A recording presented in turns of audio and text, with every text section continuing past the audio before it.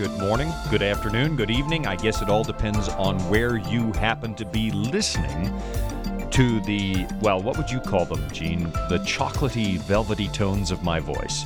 Chocolatey? Does that sound? New. Yeah, it's chocolatey. I don't even like chocolate. No, I don't like chocolate. Well, listen, it is time for another hour of good company, good Bible study, and mostly good ideas, although most of the good ideas come from the other side of the table here in studio. Those would be your ideas, Jean, and the irresponsible ideas, that's my department, right? Well, I won't debunk that. That sounds about accurate. That's the way it should be. I put out the wrong ideas, and my wife fixes them with her Bible open. That's the way that it works in our house anyway, and so we may as well make it work that way here. You keep me on the straight and narrow. I do my best. Now, my bride of 26 years. We've been married 26 years. You don't seem like you're old enough to have been married for 26 years. Thank you. Yeah. Definitely looking old enough if you look at the gray hair and the wrinkles around the eyes. I like your gray hair. No, it wasn't age that gave you gray hair, though. No. It was me. Maybe. The gray hair started after we got married. You had gray hair when I met you. I did. A little I did have splash, a little tiny... A little splash in the front. Streak. That's right in the front. I like it. Mm-hmm. I think it's hot. It's like, you're probably alone in that. You but are thank you, honey. You are my gray-haired hottie. All right. Okay. We're going to talk about actually marriage, even though I just probably ended mine right now. We're going to talk about marriage and dating and those good things. But before we get going, I've got to share a story with you. Have you ever heard of a guy by the name of, and I don't know if I'm going to get this right, Anatoly Bugorsky? Anatoly Bugorsky. You heard of him? No, I haven't heard of Well, him. here's who he is.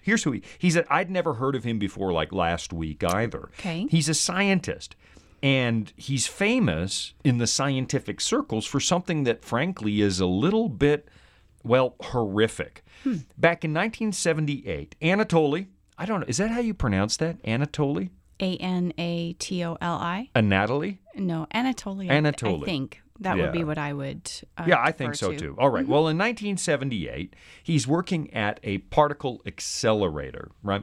And so he accidentally leans into the particle beam while the thing is still on. Oh my. And so this stream of really high energy protons go through the back of his head, and I guess it comes out somewhere near his nose. They were able to pinpoint where this thing went into his head and came out of his head. Oh my. Did it kill him? No. Anatoly is, as far as I know, last week was still alive. Okay. And you wouldn't expect him to be alive because sticking your head into a particle accelerator, that sounds like something I would do. Yeah. It does, right? It does. Sticking your head into a particle accelerator exposes you, from what I understand, and I'm no physicist, but it's somewhere between 400 and 600 times the lethal dose of radiation. Ooh. 400 to 600 times. But somehow, Anatoly survived. Maybe because it's such a pinpoint beam of particles, we don't know. He says that the experience was like seeing this blinding flash of light, and, quote, it was like 1,000 suns inside my head. Ooh, yeah, I can 1,000 imagine. suns. So the skin blisters, like you would expect from a burn or from radiation poisoning. Apparently, the left side of his head swelled up like a balloon. Right, so that it swelled up. He had some seizures after that, and then after that, he seems to be okay. He survived the thing. As a matter of fact, after the particle beam got him in the head, he went on to get his doctorate. Yeah. Interesting. I can see why this is a well-known story. He didn't come out with any radioactive superpowers either, did he? You know what? I've been wondering. Well, yes, he did. He got his doctorate done in 4.5 minutes. Yeah, there you right? go. He did the entire doctorate in 4.5 minutes because he stuck it. No. Although I'm wondering, maybe I should put my head into the particle accelerator because maybe that would... What harm could it do? Let's be honest. It probably could do a lot of harm. No, but come on, man. Like I'm dealing with nothing up there anyway, and maybe I would have a flash of brilliance once in a while if Well. Do we have a particle accelerator somewhere in the building, guys? Yeah, it's on the second basement level. A second basement level. okay. All right, we're going to go Okay, put our that's what heads in that there thing later is. and see what happens. Yeah, I think that would... No, he didn't come away with any superpowers. It does sound like the beginning of a, superhero movie or Yeah, comic book, I yeah. guess, like the ones I read as a kid. He's just lucky to be alive. Mm-hmm. And so the reason I bring this up is I thought, well, that's an interesting analogy. He's kind of like the entire human race when we deliberately, watch this segue now. Okay. Right? It's when we deliberately stepped into the particle beam of sin. Ooh, good See? segue. Yeah. The wages of sin is death. That's what God warned us would happen. But here we are, still alive by the grace of God. And the reason we're alive is because before anybody sinned, God already had a plan in place to save us. Sometimes people don't realize that. The plan of salvation wasn't an afterthought that God put in place after Adam and Eve messed up. It was there ahead of time. How do we know that? Bible says, Revelation 13, verse 8, that Jesus is the Lamb slain from the foundation of the world, right? So that plan was already in place in case because we were created with free will, the ability to choose against God, because you can't choose for God if you don't have the chance to choose against Him, and real love demands a choice. Well, we made such a bad choice. God had put a plan in place in case that should happen. That's a profound statement, really, that the whole plan of salvation was there before we ever made the wrong choice. We should probably do a whole show on that or a series on that. Yeah, absolutely. Because really the gift of Christ at the cross is not just the essence of Christianity, and it is. It's not just the basis for our faith, it is. But it is the most profound thing God has ever done in our human history. And I'm guessing we could spend the rest of our lives, maybe even all eternity, and never get to the bottom of what actually was accomplished at Calvary. Yeah.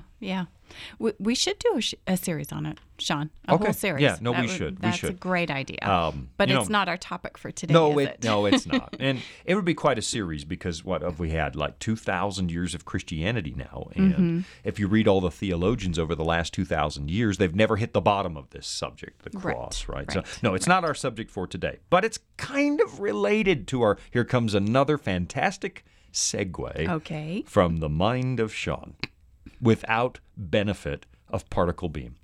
All right.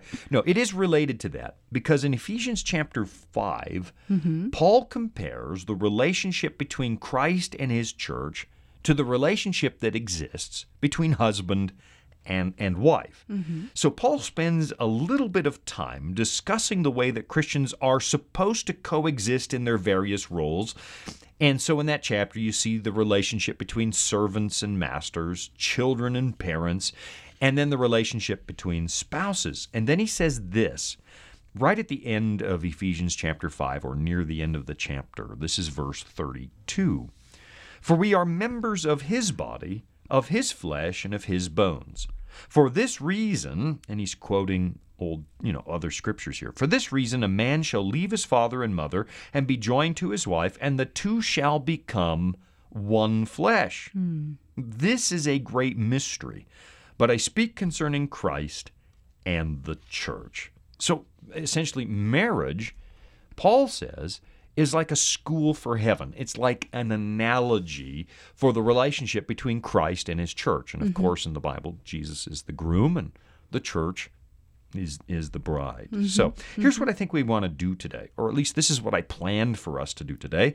You and I both, we've got some experience with marriage. 26 years, 26 long years. Send your sympathy cards to Jean Boonstra at Box 999, Loveland, Colorado, because how do you put up with this for 26 years? And I'm patient. I'm extremely patient. Yes, you are. You are a very patient woman. I've known you now for more than 30 years. Yes. Because not too far back, we went past our 30th anniversary of our first date. Right. Pretty good for a guy, right? Guys don't remember what day, but do you remember what day of the year our first date was? I do. When?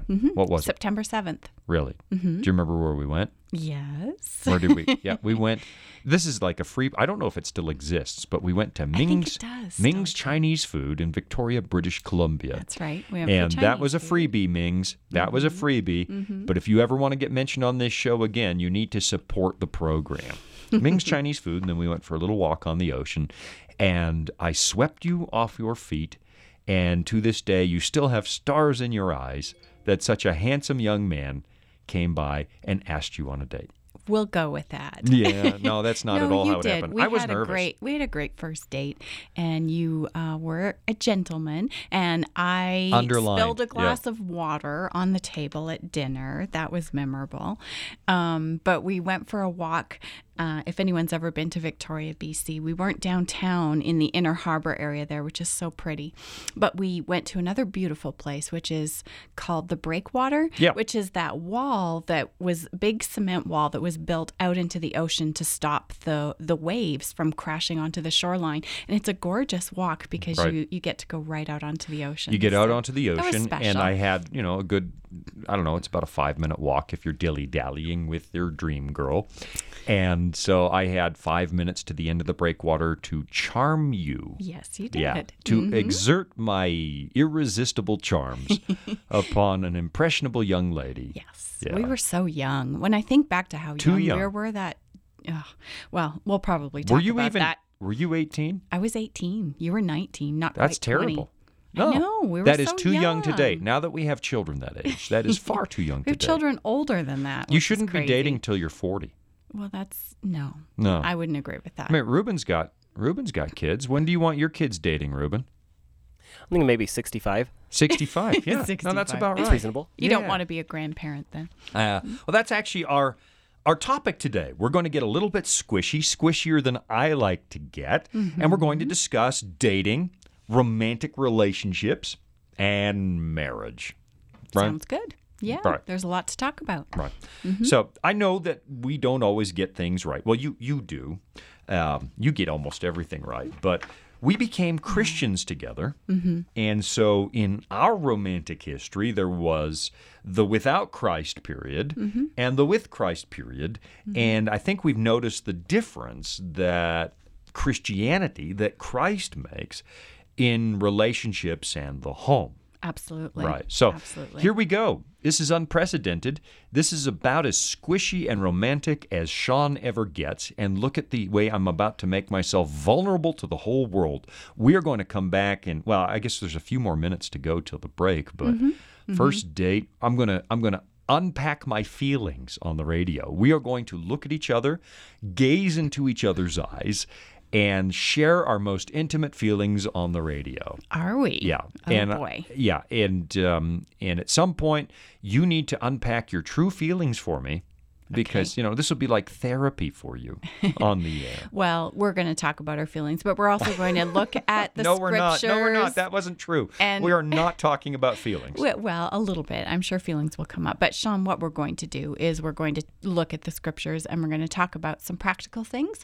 some things that we learned in the process, being married for 26 years. We've learned a few things along the way. Yeah. The Definitely. biggest surprise about 26 years is that you didn't jump ship at 25. At 25. Has anybody I told was you? in that long. Has anybody told you that this could go on for 50 or 60 years? Yes, Has that occurred to I'm you? well aware. Yeah, you poor girl. 60 years. You know what I'm going to look like when we cross our 60th wedding anniversary?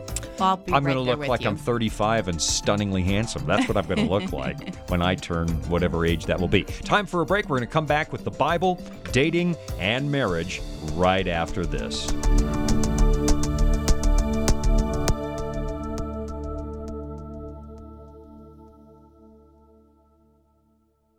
As you may know, the Voice of Prophecy is supported by people just like you. We provide Christ-centered programs and Bible studies free of charge so that no one is left out. If you've been blessed by these programs and would like to pay it forward, we invite you to visit vop.com/give to make your tax-deductible donation. We're equipping the world for Christ to come, and your support will make a direct impact on so many lives. That's vop.com/give. Earthquakes, tornadoes, wildfires. Around us, homes are being lost, lives are threatened, and some people are asking the question, does God even care about me? The Bible answers that question, and what it says is very encouraging. Find out what God says regarding this topic and some of life's greatest issues in our free Discover Bible Guides. Go to VOP.com and click on Study, or call us 888-456-7933.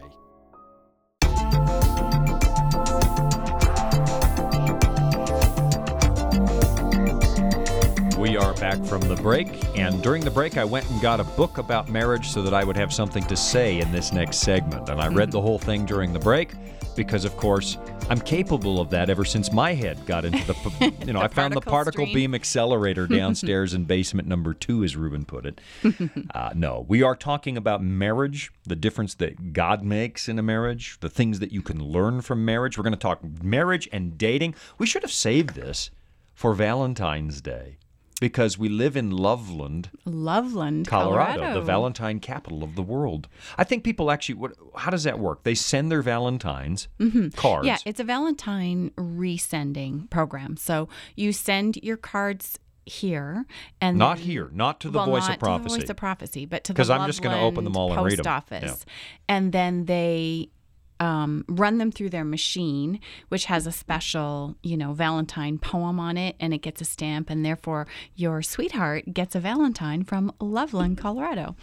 So where would the best information on that be? I'm not sure. City of Loveland. I don't know. We're not here to plug that, though. No. But we do live in the love capital. And something I said during the break, I have a mug here that says, it says coffee on it. And somebody gave me this mug, and I don't drink, we are caffeine adverse. And so let's just make that clear.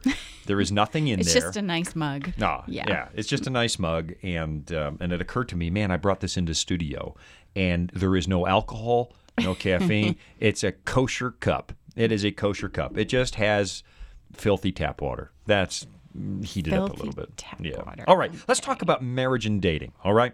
So here's what I want to put to you. Now that we are old and wise, or you are old and wise. We're old and wise. No, I haven't aged a bit. I still look 18. You Amen?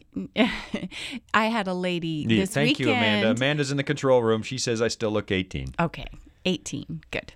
Because I had a gray beard when I was 18. Okay. Now that we're old and wise, what kind of advice would you give somebody who's just getting out there into the dating market? Go Jean's advice column. Well, it's tough. We do have daughters, one that's still in high school, but one's definitely dating. No, she is not. No, she went on a date yesterday. She isn't. No, really? But, yeah. Oh. But she's 20, so that's I will find you, young man. I will find you. No, it's appropriate. You will regret asking her out. So, this is very real. I talk with Natalie about these things quite often. Are you about to throw her under the bus on radio? Yeah. No, I'm not. Right. But you said, what advice would we give? Well, I mean, I guess I don't know that I do know that I don't have the answers. That's probably a good way to put it. Because as I talk through these things with Natalie, I realize I don't have the answers. But what I do have is the experiences that I've been through, and being able to look backward from 26 years back, you do realize you've learned a few things throughout the years. Okay, so lay it on me. Something I've said, a couple of things. The first thing I've said to her is, when you're dating, maybe when you first start dating, you imagine that there's a perfect person out there. And you have this list of qualities that you expect from your... She actually has one, though, doesn't she? She does. She made a list that she prays about. A couple of years ago, she did. And I think a lot of Christian young people do that. But I would say that's good. That's good. Pray about the qualities you want in that person. But as you begin to date, and maybe as you mature a little bit, you may realize that not all of the things on that list are keeper qualities. You know, you have to kind of say, all right, what's a deal breaker? What qualities must I see in a person? That they love God, that they're committed to Him on a personal level. Everyone has different things. But then are there things on there that, they have to have a certain career, they must be musical, they have to like... Is that on her list? They must be sports musical? Or something? Yeah. It was on her original list, musical. So I think... as you begin dating, not only do you meet different people from different backgrounds, you change and you mature as a person. So figuring out that balance between what is extremely important to you and what maybe isn't as important, that's part of the process. And what I would also say is sometimes, like you and I, we were very young. We went on a couple dates. Too young. And we it worked right away. You're the only person I dated in college because we started dating right away. Because once you've gone on a date with Shawn, how can the other guys compete? Yes, that's how I felt. But you're the only person I dated in college. But it doesn't always work that way for everyone, obviously. Right. And so things sometimes take time, and there's a reason and there's a purpose for that. I've just recently been studying 1 Samuel, the first 3 chapters. Oh, that was my study earlier last year. Okay, yeah, All right. The story of Hannah. Right. She's praying for a child in that case, but there's let's see if I can find it in 1 Samuel chapter 1. Let me just flip back over there, Shawn, while we're talking. There's something that just jumped out at me from 1 Samuel chapter 1, and it applied to Hannah as she was waiting for Samuel. Okay. But it applies in other situations too, and it's verse 20. Okay. It says, "And so it came to pass in the process of time that Hannah conceived and bore a son." And it's that process of time that really stood out to me most recently when I read that. That was in 1 Samuel. 1 Samuel chapter 1, verse 20. Oh, verse 20. Okay. Verse 20. Yep. So The process there of is time. a process I of like time. that. Things happen for a reason and a purpose, and in God's timeline. The process of time in this specific story is God had a plan for Samuel. He needed him to be a prophet and a leader in Israel at that specific time. Sure. And so trusting God with the timing of our dating life, that's also advice I would give to young people dating. Well, here comes the protective father. Here it comes. Here's what I've been thinking. What would it? And people come to me all the time. I remember this couple coming to me and they wanted to get married. It would seem like a hasty thing. They knocked on the church door while I was inside vacuuming or something, and we want to get married right now. And I don't do that, and it's like, I'm not going to perform this ceremony if I don't know you and I haven't taken time with you and so on. Mm-hmm. I'm with this piece of advice. Take your time. You and I dated now, this is not a formula. I don't want to be misunderstood, but you and I dated, 3.5, 4 years? We did, yeah. Before we got married. Mm-hmm. I think that a lengthy courtship, and this is getting hard because a lot of people now, they're hitting puberty earlier and they're kind of starting their adult life later, like in their late 20s and so on. And so they try and truncate the courtship process. But I would say you need to take enough time that you actually know what you're getting into. Mm-hmm. It doesn't matter who you're going to marry. There are going to be flaws. There are going to be things that don't live up to your wildest dreams. Human beings are human beings. Mm-hmm. But you really want to take enough time to know what those are on your way in the door. Mm-hmm. It's one thing to have fun together, and we had a lot of fun dating. We really did. What you want to know before you hit the altar, and get married is, can you handle a crisis together? Yes. Can you handle the days that aren't so magical together? Right. Because it is for a lifetime, and it is so much easier to find out ahead of time that you are not supposed to be married than it is to get married and then sort that out later. Mm-hmm. Absolutely. Right. Yeah, and a 3.5+ year courtship, and then we were engaged for a 1.5 years before we were married. That worked because we were young. Clearly, individuals maybe who are dating mid-20s, later 20s, they bring some maturity to the relationship as well. Yeah, I've seen people who are 40 and get married, but you have 40 years of life experience, and you're able to think down the road a little better and know whether or not you'll know better what you're looking at. But particularly, man, you're just starting life, make it a long courtship. Here's the other piece of advice that I've got, and this is for the young ladies out there. Now, I had no sisters, but I'm the father of 2 daughters, and I will be this honest about men. Here it comes. Young ladies, men don't change. You are not going to change the man. And I say that because, and you can correct me here if I'm wrong, Jean, but it seems to me that some women are willing to put up with somebody who's not an ideal candidate for a Christian spouse, because in their hearts they have this dream, but I will, through the magic power of love, transform this person. Love does transform people, but in the dating phase, that's a man's best foot forward. That's when he's trying. And the average male, you guys in the booth, you can correct me if I'm wrong, but the average male doesn't improve the day they get married. they drop their game a little bit, and then you get the real guy. You're not going to, Ruben, I see you reaching for the control switch. Am I right? Wrong? You're a guy. I'd say you're pretty much right. Yeah. I think that's Dating is absolutely the A game. It's the A game because you're trying to win. You're putting your best foot forward. And I've heard you share that advice with our daughters, and that's good for them to realize. That's good for them to internalize as they're dating. Absolutely. And I think you're right. We all change and grow and mature over time, but if we are dating someone that doesn't match the criteria that we as Christians believe is not optional, like they have a relationship with God, they, are a committed person, they're a reliable person, and we think, oh, yes, and we women definitely have a tendency to do this. We think, oh, but they'll change. Yes. And if we're in a relationship will. and I love them, I can fix them. That is a tendency we as a lot of females have.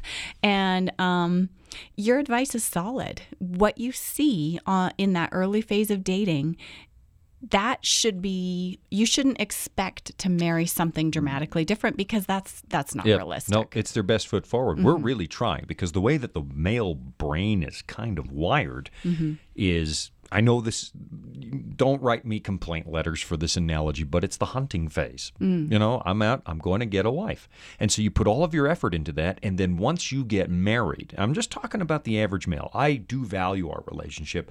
I like to think that I still try to invest in it. You do. But in the male mind, once you are married, you check that off of your list and you move on to the next thing. Okay, now my career or and that's kind of, and we only focus on one thing at a time. A man's dating phase for a lot of men is their best foot forward. So if you notice that somebody's got an irrational temper or they've got, that's not going to improve just because you got married and the magical power of love is going to transform them. Now, God changes people. Yes, he does. Absolutely. Absolutely. So date long and guys don't change. Yeah. And we're doing ourselves a disservice if we see those red flags early on in the relationship and we think somehow that just closing our eyes to it or that it'll improve one day. We as women, we're definitely doing ours. Well, and men too, if you see those red flags in the women you're dating, you're doing yourself a disservice by not addressing that and not being real about that before you get into a marriage. It's much better to avoid an unhealthy marriage than to end one. Here's a piece of advice just before the break for the young men, because I just lectured the young ladies. The young men, it's this. Looks fade. Yours didn't, by the way.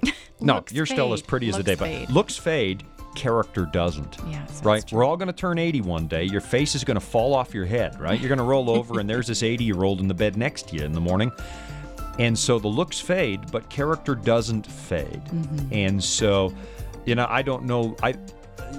Honestly, guys are the winners in marriage, I think. We really are. But for young men, I'd say, hey, don't just chase the pretty girls and don't pay attention to character. Character matters. It matters in both directions. I hear the music. It's time to take a little break, and I will try and repair my marriage during the break, and we'll be right back.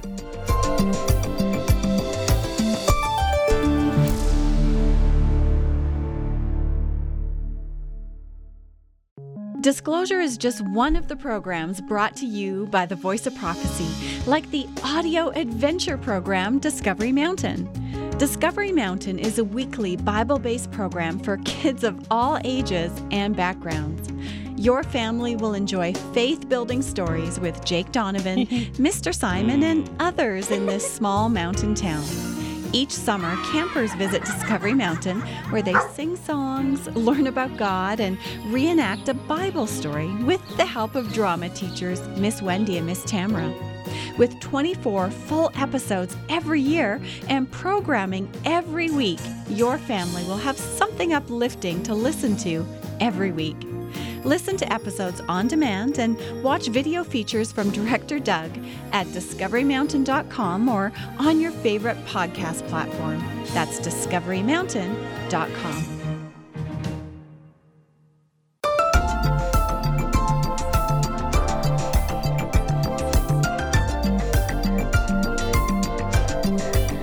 during the break, I had a little 60-second micro date with my wife of 26 years. That came fast, right? Years. Do you remember that Really when we did. were dating, we went to my parents' 25th wedding anniversary party, and now we are past that mark ourselves. The other thing that occurred to me is like quite a few years ago now, I was suddenly older than your father was when I met you. I know. For some reason, this weekend, I was thinking about, how I did the math mentally. How old was my mom when we got married? And yeah, she was younger than I am right now, which is just so, it's just bizarre because the time just goes by so quickly. But you still look so like quickly. you did the day I met you. I don't know how you do this. You're like, do not. You're like, what would I compare you to? Like a piece of cheese. The older you get, I'm a piece of the cheese. better you get. My wife, So romantic. I should have been Shakespeare. What shall I compare thee to? A A piece of cheese. Are they laughing in the control Yeah, room? they are. My wife is like a fine old piece of cheese. Oh, dear me.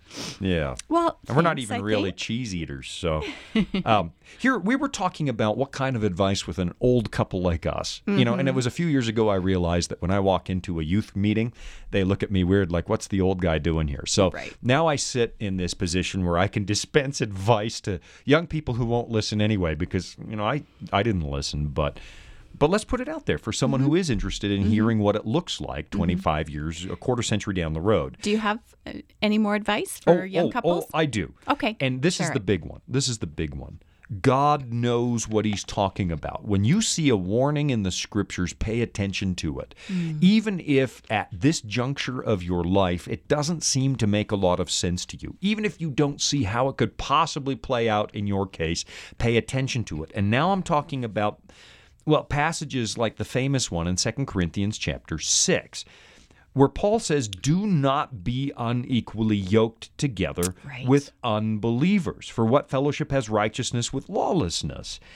And so, and again, I guess, and if this is wrong, it's wrong, and I'll take. But this tends to me, at least watching as a pastor, this tends to be a problem again more for young ladies than young men. And maybe I'm wrong, and you can correct me in a moment, But young ladies have come to me more than young men have, let me put it that way, and said, Pastor, I really like this guy, and we're dating, and he's not a Christian.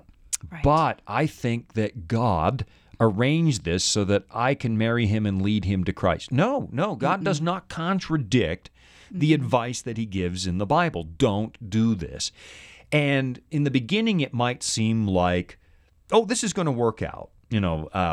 I'll go to church on the weekend, he'll stay home and watch football, but one of these days, through the magical power of love, I'll convince him to come. Now, it does happen. It does happen. Sure, it does. But it can be 40 years, and there can be a lot of heartache and a lot of difficult decisions on how to where your finances go, how you raise your children, how you prioritize your time and your values. Right. It can be a lifetime of that. The little things. You and I believe in the gift of the Sabbath, that God didn't give that as a rule to ruin your life, but as an amazing gift. And I know a lot of Christians are rediscovering that boy, this time with God is valuable. But now you're married to somebody who doesn't find that valuable, and he wants to have his buddies over to drink and watch football games while you're wanting to spend the day with God. That was kind of a small item. But then what happens when you bring children into the world? And you'd like to raise them in the nurture and admonition of the Lord, the way the Bible puts it, but your spouse now doesn't care about Christ, and a 10-year-old is going to look at the options saying, you know what, partying is more fun than church. Yeah. And you're not going to have the support system that is ideal. Now, I do want to put this proviso into what I'm saying. There are a lot of people out there that find themselves in that situation right now. And if you read what Paul writes, he says, don't leave because if they're willing to stay in the marriage, you stay in the marriage. Because who knows, that influence may come to bear fruit. And it says that, and it's interesting, in the Bible it talks about, it's always the unbelieving husband, which is more often the case. It really is. Yeah. And it says he is sanctified. Don't walk away. If they leave, that's one thing. But if you leave, you've done contrary to the will of God. There are also people who become believers in their marriage, and you're not to leave. But if you're at the front end of this, looking at this, don't marry an unbeliever. Don't don't do it. The heartache is not worth it, and I've seen so many shipwrecks because people ignored this one piece of advice. Do not be, what is it, Amos chapter 3, can two walk together except they be agreed? Yeah. Now, that's for all kinds of relationships, but it certainly includes the marriage relationship. Definitely. And if you have the opportunity to think this through before a marriage, Shawn, you give the clear example of having children. I think everyone can see how a believer and an unbeliever, when you have children in the family, how difficult and complicated that becomes. But someone might be listening to us right now, either saying, well, that's okay, we don't plan to have children, or that's okay, we've already talked about it. Or, yeah. Yes, surprise. Or even, we've talked about it, and my spouse supports me taking the children to church. But there are so many layers there that we can't even necessarily predict, such as, will an unbelieving spouse support paying for Christian education? Will an unbelieving spouse support you supporting your local church with tithe? Those are financial examples. Then there's the time. Christian education takes so much time from a family. How does that unbelieving spouse feel about the hours that are spent in church activities and school activities? Just layers like that maybe before we're married we can't anticipate. I know I couldn't have. I couldn't have anticipated. No, you that. don't understand. I mean, even though we all grew up with parents as children, you don't get the parental perspective till you get there. No, you really don't. And so just scriptural counsel is there for a reason, and it really is. It's there to give us the best possible hope for a joyful marriage and a joyful future. Yeah. And that's what I'm praying for our daughters, that they find, marriage is hard under the best of circumstances. Let's not lie about it. I know Hollywood paints it as once you find your one true love, it's, you're living in Disneyland from then on. That's not true. Human beings are human beings, and the sparkle goes off of a marriage quicker than you would think. There's some sparkle in our marriage. I don't mean that, but I know what you mean. But the shiny Day-to-day new life. thing, Yeah. like it's kind of like a new car. You're going to get that first dent, and it's going to break your heart, and the first dent will come. It's hard enough under the best of circumstances. Why would you stack the deck when God against yourself when God advises you not to? Right. Look, for our own kids. For our own kids, we have a rule in our house, and I'm not sure they've been fans of the rule. But the rule is you don't date till you're out of high school. Now, I don't want to discuss this as a prescription for every parent, just as a factual thing. This is the rule that we established in our house. So let's talk a little bit about maybe why we took that position. Yeah, and it was a position we took. We told our daughters, you may not go out on dates. You may not date until after you graduate from high school. And it's funny, the day after Natalie's high school graduation, a boy picked her up for breakfast. So, I mean, she followed it in a way. She followed it, but I mean, I have to say, we are not perfect parents. Our children are very real children, and in principle, they know that rule exists. Does it mean that they haven't formed attachments during their high school years? Does it mean that they haven't spent time with boys on campus, at school, even though they weren't allowed to go out on a date? Of course, it doesn't mean that. They did do that. So I just want to be very honest and very real with our listeners. But the rationale for that rule was good. And it was this. It was that they're young and they are still learning who they are, and they are not really, in our opinion, they were not ready to make a permanent commitment to someone. And that's really what dating's all about. It's about getting to know people in order to find that one person that you are going to make a lifetime commitment to. And we just felt that we have one who's still in that category, so she is not, and Natalie was not ready at that stage of life. So we discouraged dating at that phase. Well, here's the way that I've been thinking about this. Really, what is the purpose of dating? The purpose of dating is to find a spouse. And, someone will disagree with that. No, it's to have fun. I don't know, because human attachments begin to form just in the innocent conversations that happen in a restaurant, say, and you start making eye contact, you develop feelings, and you need to be ready for the potential for a lifetime commitment with that person. You are not at that phase of life when you are still in high school. I don't believe so. And again, I'm not trying to be prescriptive for other parents. And I understand that back in the 1800s, everybody knew who their spouse was going to be by 15 or 16. But then again, they were ready to start real life by 18, right? And get a job on the farm or whatever it was. I don't know that you're emotionally ready in high school. You're not looking for a spouse. So why would you get into a situation where you may form deeper attachments? It's easier to get into a relationship than out of it. And there's a lot of heartbreak because there's a lot of short-term relationships when you're when you're young. So you get emotionally attached to somebody. You weren't looking for a spouse. Why would you put yourself in that situation? I also, to be really blunt, temptation is strong when you're young. Right? Yeah. The hormones are coursing through your veins. And I say that as a half-century-old male. But when you are 18 and male, let's just be really honest about it. Your hormones have a way of driving your decisions and sometimes overriding your logic. And so, Paul actually says in 1 Corinthians 7, when a couple is together and they're burning with desire for each other. That's what he actually says. It is better, he says, to get married than to burn with temptation. So temptation is real. Let's be honest about it. Sexual temptation is real for young people in particular. So why would you put yourself in a situation when puberty hits younger nowadays? Girls in particular, I understand, are hitting puberty younger, 2 or 3 years younger. Men are too. And we're getting married later. So it's no longer a 5-year window where you're looking for a spouse and getting married. Sometimes it's a 15-year window. How well are you going to handle temptation when you're being driven by testosterone? Let's be honest about it. So when you're in the phase where you're looking for a spouse, that's when you should start dating. It's not just for fun. People's emotions and emotional attachments are not entertainment. Anyway, that's maybe the male hunter mentality. I don't know.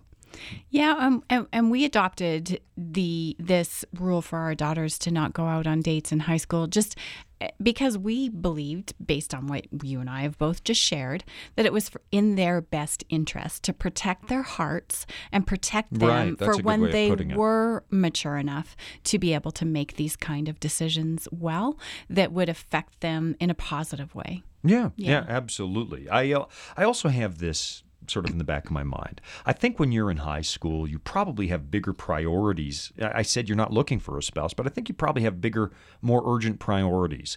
It's much harder later in life to go back to college, once you've started a family. I think you should get your career and your life together before you consider marriage and family, or at least know what that map looks like. And that's probably a bigger priority when you're 17 in high school than finding a spouse is. There is the music. I wanted to throw one more thought in there.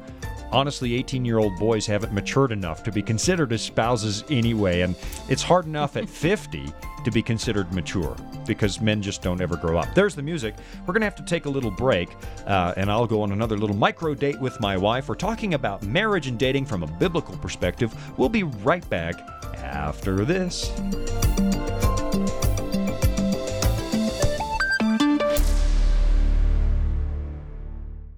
All around us, the world is changing. Homes are being lost. Lives are being threatened. And some people are asking the question, does God even care about me? The Bible answers that question, and what it says is very encouraging. Find out what God says regarding this topic and some of life's greatest issues in our free Discover Bible Guides. You can get yours by going to VOP.com, click on Study, or call us at 888-456-7933. 888-456-7933. Retirement planning can be a stressful process, but it doesn't have to be. The friendly people at the Voice of Prophecy can walk you through the entire process and explain all of your options based on your specific needs. Whether you'd like to set up a trust for income or make a gift that will benefit your loved ones and change lives through the Voice of Prophecy, we're here to help. To learn more, call 1-800-348-5993.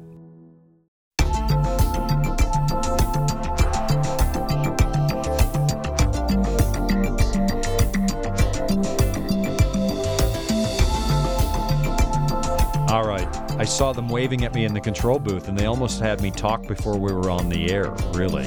Ruben, you're fired. You know, Can't fire Ruben. No, Come on. no. Well, when the show's over, I won't fire you right now, but as soon as we go off the air, you are out of here. I'll get my box. Okay, yeah, same one you packed last week. At least Just it wasn't borrow Hareem. Hareem's. Yeah, it wasn't. Yeah. Borrow Hareem's box. Borrow He gets Hareem's fired box. most weeks. And yeah, all right, we are back from the break. Had a little micro date with my wife. Repaired put all the divots back on the golf course of our marriage. And I don't even play golf, but how do you like that? For your father's sake, I threw a golf analogy in there. Good job. We're talking about marriage and dating, and not that we have achieved anything at 26 years of marriage, or is it 27? 26. 26. But I've known you for 30 now. Mm-hmm. Met you in 30 years ago. Okay. Mm-hmm. So we're talking about marriage and dating, and we're trying to offer our meager advice. A lot of it, is biblical advice, so that's not meager, but, what I have to offer in addition to the scriptures is fairly meager.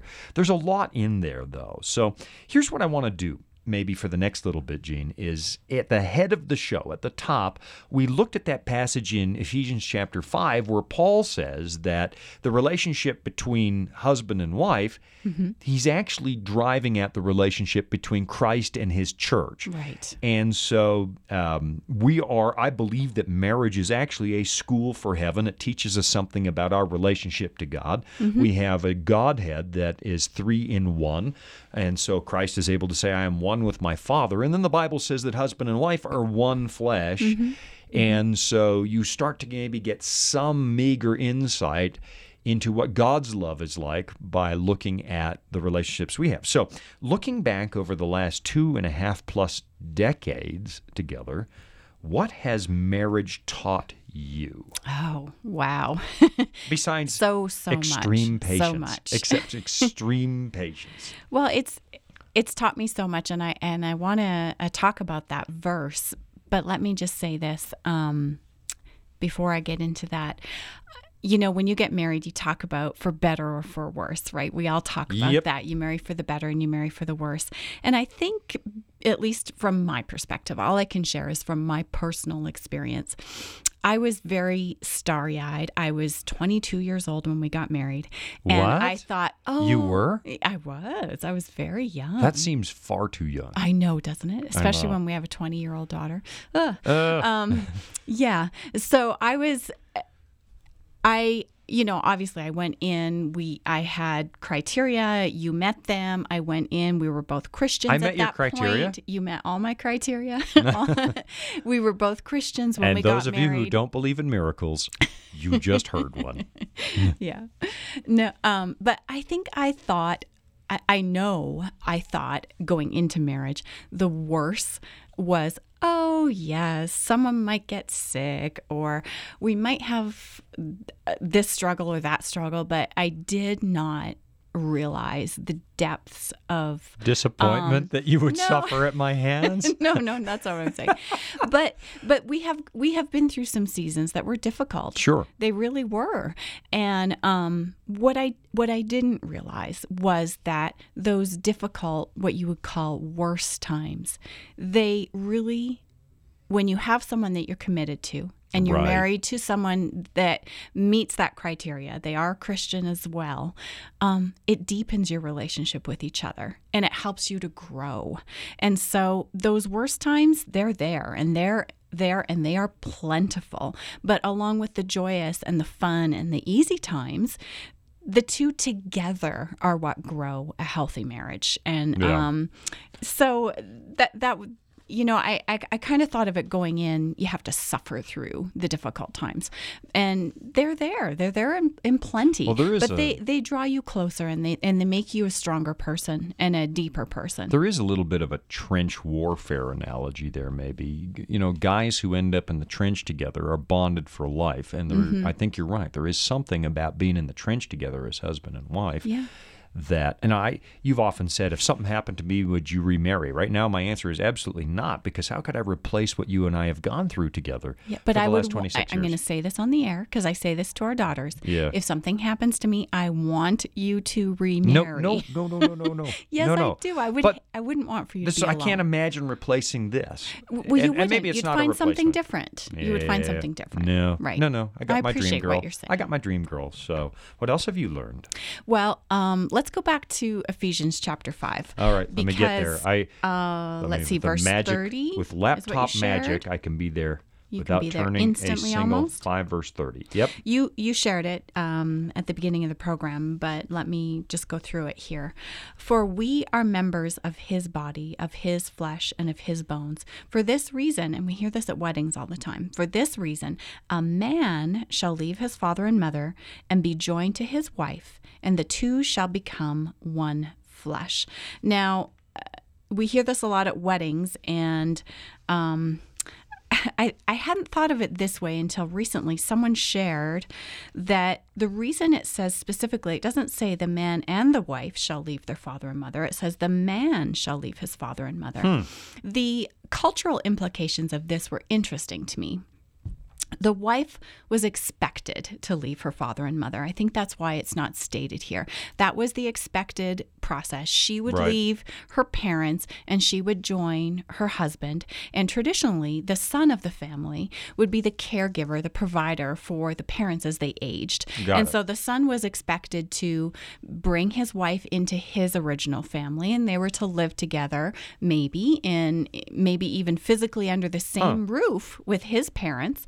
But this verse really gives that new couple it empowers them and enables them to be their own family. So right from the first day that they're married, the husband, who is no longer a son in the sense that he's answerable to his father and his mother, now he and his wife are the primary decision makers for that unit, that new family unit that's beginning. And so it really sets them apart to not be influenced by the mother and the father, even if they're living in their home and working together and working in business or on a farm together. And so I love that. That's a beautiful protective role that it provides for that new family. And the personal application of this verse to our lives, we were married in 93, and in 95 already, we had to leave both our parents. Right. First, we moved way up north in the same province of British Columbia in Canada, and then we moved across Canada, and then we moved from Canada down here to the U.S., and we've lived all across the U.S. But it's been hard in many ways. We haven't had our parents and our siblings and our nieces and nephews in our day-to-day lives. They haven't been a part of birthday parties generally and some of those milestones with our kids.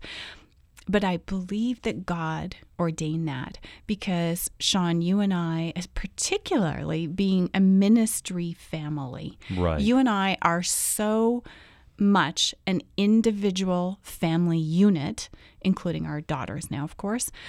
We really have had to apply this Ephesians 5 verse to our lives. We have become one unit. And I think as sad and as difficult as it's often been being away from our original families, that was part of God's plan for us. It really was. Wow, you went into some depth there. I'm going to sound like a shallow.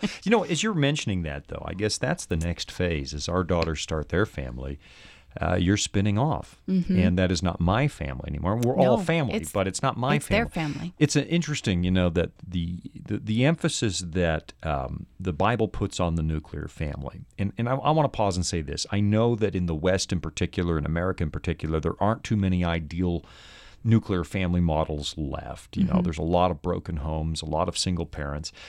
We're in no way disparaging that. What we're looking at is the ideal model, and we all fall short of the ideal in some way. And so I don't want anybody to be discouraged because we're focusing on the traditional nuclear model. But the Bible does hold that out as a school for faith and so on. But I'm looking at, there's this real emphasis, and there's been an attack on that. It's not just that it hasn't done well in the West, and unfortunately, divorce rates are approaching similar numbers among Christians. I think the numbers have been skewed sometimes because when you roll in first, second, and third divorces and so on, the numbers do skew a little bit, and there is a way of looking at the metric that reveals that Christian marriages actually do survive a little bit better. Not perfect, but I'm looking at all that, and the emphasis on the nuclear family as the primary unit. I think believers need to pay attention to that God has ordained this small cell.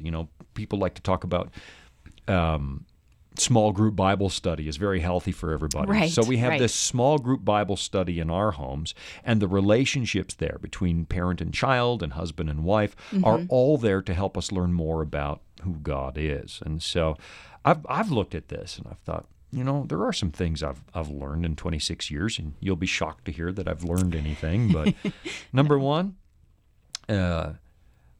thing I can say is a guy, and it's this. Jesus loved the bride so much he was willing to lay down his life, and the bride is the for church. her, for the church.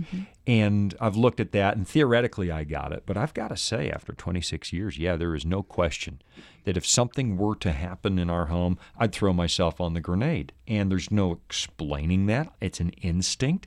I would do that. I would throw myself on the grenade to make my number one concern in life now is that you do well. I mean, at this age, my big fear is, well, what happens if I die and you're still around? Did I provide for you? Yeah. And I just have to say, I believe wholeheartedly when you say that. I believe you that is true of you, that you would do that. And it's funny. It's an instinct. It's not like I had to coach myself for that. It kicks in. And so how much does God love his bride?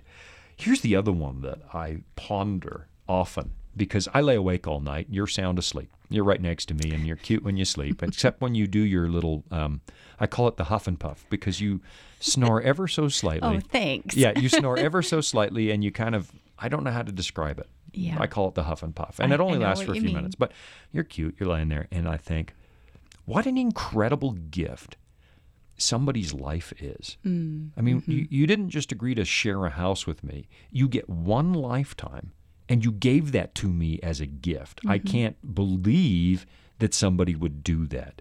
And then I look at Christ, who gave everything. He gave up everything that he had in the glories of heaven to join us here in this miserable mess. He gave us his life.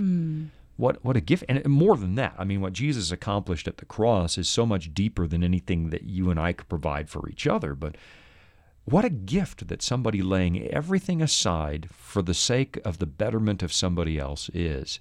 And I marvel at that, and I think, Lord, is that part of what I'm supposed to learn here? Look at this beautiful wife I got. I mean, praise the Lord, I got a pretty wife. You're good looking, and I like that. You're biased, but that's all right. No. I think maybe that's why our eyes go bad when we get older.